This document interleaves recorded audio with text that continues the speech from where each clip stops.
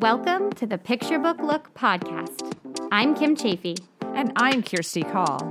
Together we'll share some of our favorite picture books and chat with their creators to explore the journey from story idea to bookshelf. We'd love you to join us as we take a picture book look. Kirsty, I can't bear to keep this book to ourselves any longer. Well, normally I'd say just grin and bear it. But this time, I think we should share. Oh, good.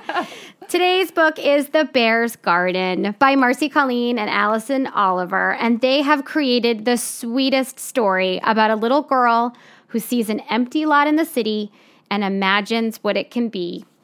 With the help of her stuffed bear, the girl brings her community together to create a beautiful garden.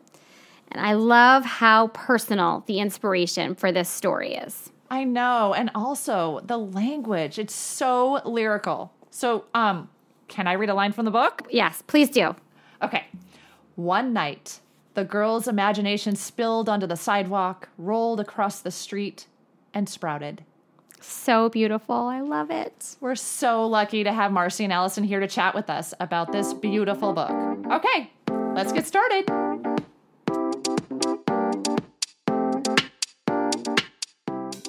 Yeah, so our first question, so Marcy, I know you touch upon this in the author's note, but I was hoping that you could kind of share with us a little bit about what inspired you to write The Bear's Garden.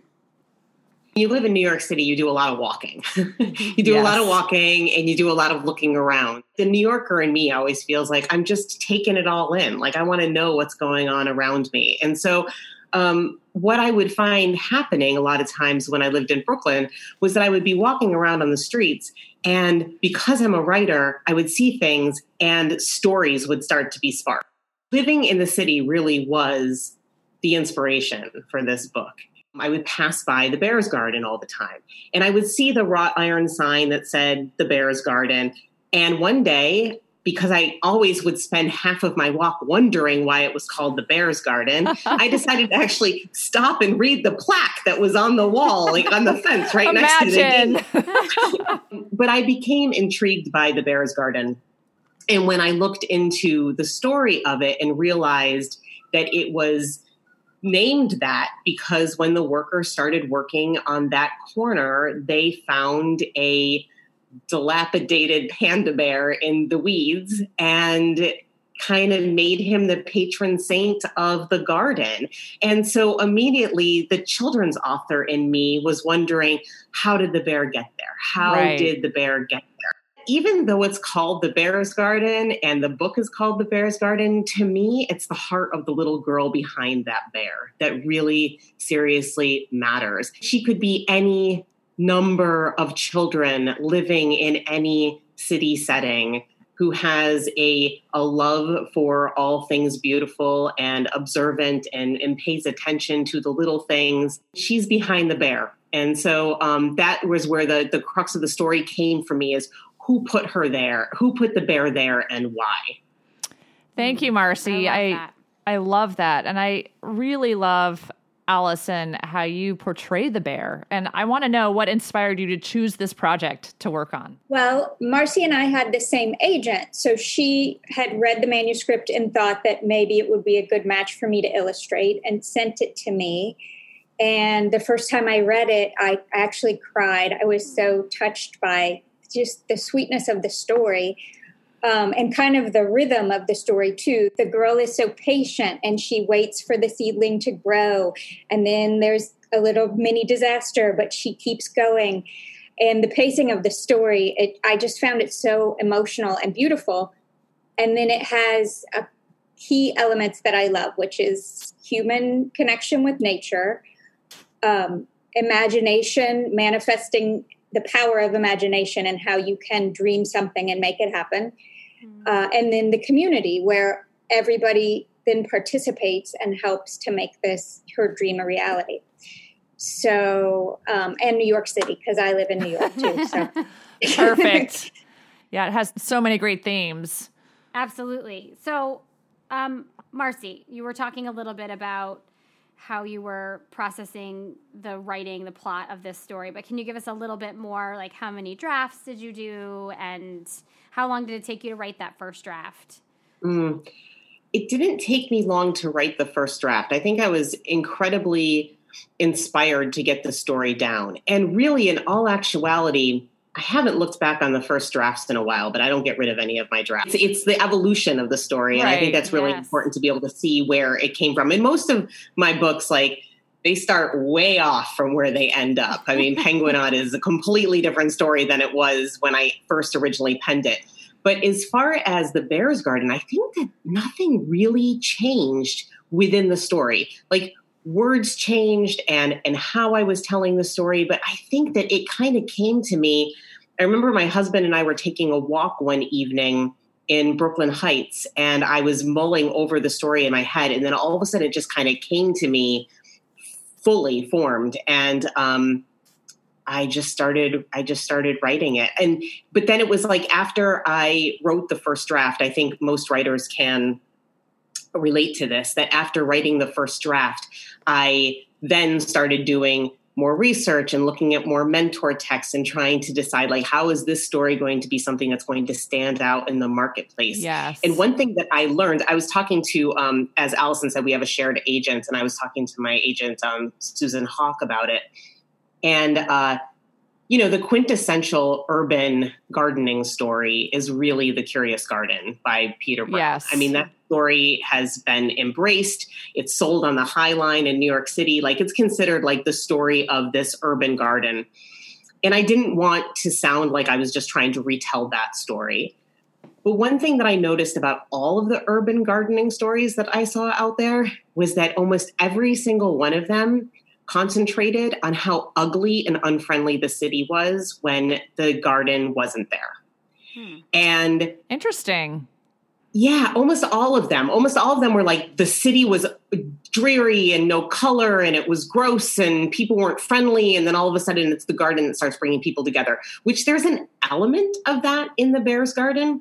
But one thing that I wanted to infuse in this book that I didn't see in any of the other urban gardening books is that I actually find the city beautiful just as it is. That you can find beauty absolutely everywhere. And there is so much beauty, whether it is the reflection of the blue sky and the clouds in the side of a mirrored skyscraper, or whether it's as a little girl that Allison depicted in the story, looking in the puddle with the oil slick of the rainbow. Like, there's everywhere. And so I wanted to make sure that in moving forward and writing the subsequent drafts, that it was going to be very clear that this was a love letter to the city, and that the garden sure is a vehicle to beautify and to bring people together for a common cause. But at the same time, it's not discounting that the city was beautiful to begin with. You did a really good job of that. I agree. I do feel that when I read the book. It's the thought of, beauty is coming, but beauty is also already here.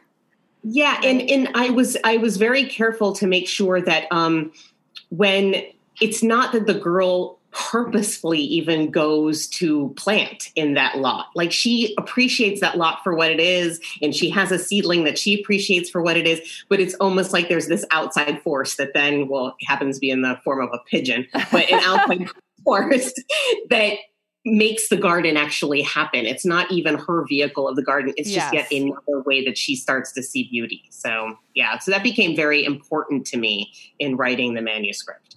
And I think the course of writing it, I started writing it a long time ago, and probably I want to say 2011, maybe. Wow. It was an early story of mine. And then, of course, it got abandoned while I worked on other projects, and I would come back to it for a little while. I don't know when Susan brought Allison on, but then that took a while too. And so the book has been, we went back and forth, and, I was still changing things. I was still writing things. I had already moved from New York City. So I remember making it a priority when I was in town to pull out the Bear's Garden and be like, I'm going to work on this while I'm in New York City, because here's the energy. So there were a lot of stops and stalls and, regular things happening that kind of delayed it a little bit. So I don't know exactly how many drafts, but it was a process. And this was the first time I had ever worked with knowing who the illustrator was going to be when we went out, going out in a package and saying that this was going to be a Marcy and Allison project that Susan was going to send out widely and see how it was received. And it was received well. Yes. Very well. You guys work together so well. So I wanted to ask you, Allison, can you give us a look into your illustrative process? Since it seems like this was a little bit different because yes, it was before the project had been purchased. How did that all work? Marcy and Susan, our agent, kind of served as how an editor would be, you know? So because it's based on a true story, there was a lot of research I could do. Mm-hmm. And because I live here, I could go to the park. So I went to the park. I took a lot of pictures, researched the story. There is a newspaper clipping with the picture of the actual bear with his little sign sitting in the abandoned lot. So we knew what that bear looked like. And I kept him the black and white panda bear. And then I just imagined my character. I think it was a girl. I knew that, but that was the only notes that I had. So I just dreamed up what I wanted it to look like and kind of created a street for her to live on that's across from the park. And then I was also trying to do kind of what Marcy said, where I didn't want the city to be drab, but I wanted this buildup of color. We noticed that. Obviously, a book about a garden, you're going to have the color green, but how did you choose the purple and the orange? And how did that process work? Off the page. I just love it. How did I choose? I think I just thought that the purple would look really good on the bear. I wanted him to have a little scarf and to give him a little bit of character. And, but I wanted to keep the palette pretty minimal so that then when you get the garden going, it really stands out. So I did a lot of blues and grays and yeah. So did you draw like a couple of spreads, or did you sketch out first before you sent it out on submission? How much of the book did you actually do before sending it out? I think I did one spread that we went back and forth. Marcy and I went back and forth until we had it where we wanted it. And then I did another spread and then sketched out the rest. So the whole book was sketched out. Okay. I have to say that and maybe I'm remembering wrong, but I don't think the actual character of the little girl changed much from the very first time you sat down to draw her. I mean, yeah, I mean, really, in all actuality, so much of the work that was done on this book visually, Allison did prior to selling it to Macmillan. And there was, things that changed while we were working with the house. But this book felt like it was fully realized before we went out on submission with it. And I knew exactly, I was like, I think I would have given a fight if they would have tried to change what the look looked like, because I think she is just the most precious ever. I love her. She is. She's darling. She She's really just is. Perfect. And I love how the purple ribbons in her hair match the purple scarf on the bear. That just adds that connection between them, which is so sweet and special. Yeah, they're a little team. Yes, they are a team. So when someone reads The Bear's Garden, what do you hope that they feel? Marcy, do you want to go first on that one? Sure. I would say that I love the idea of people coming together. To me, that is what the spirit of being a New Yorker is all about, is these shared experiences with people that you don't even know. One thing that I think that I would like somebody to take away from The Bear's Garden is that sense of community can be started by just one step from one person. And that this little girl started this garden, but then she's not even around. Like, she has to go away. And then this magic happens where people kind of pick up where she left off and complete her work for her. It's kind of It's a Wonderful Life George Bailey moment for me, because I can't, my favorite movie of all time, and I can't watch it without weeping at the end. But that whole idea of, you can't finish this, but we're inspired by you and we're going to continue. And so I would love readers to take away that don't hold yourself back from those small little steps, that people might think it's weird that you are playing with little plants in a garden, or, they might think that what you're doing is maybe not as grand as you feel like it is, but just take those little steps, because you never know where that's going to lead, and you never know the reach and the scope of your inspiration. I love that, Marcy. How about you, Allison? What do you hope readers feel or take away from the book?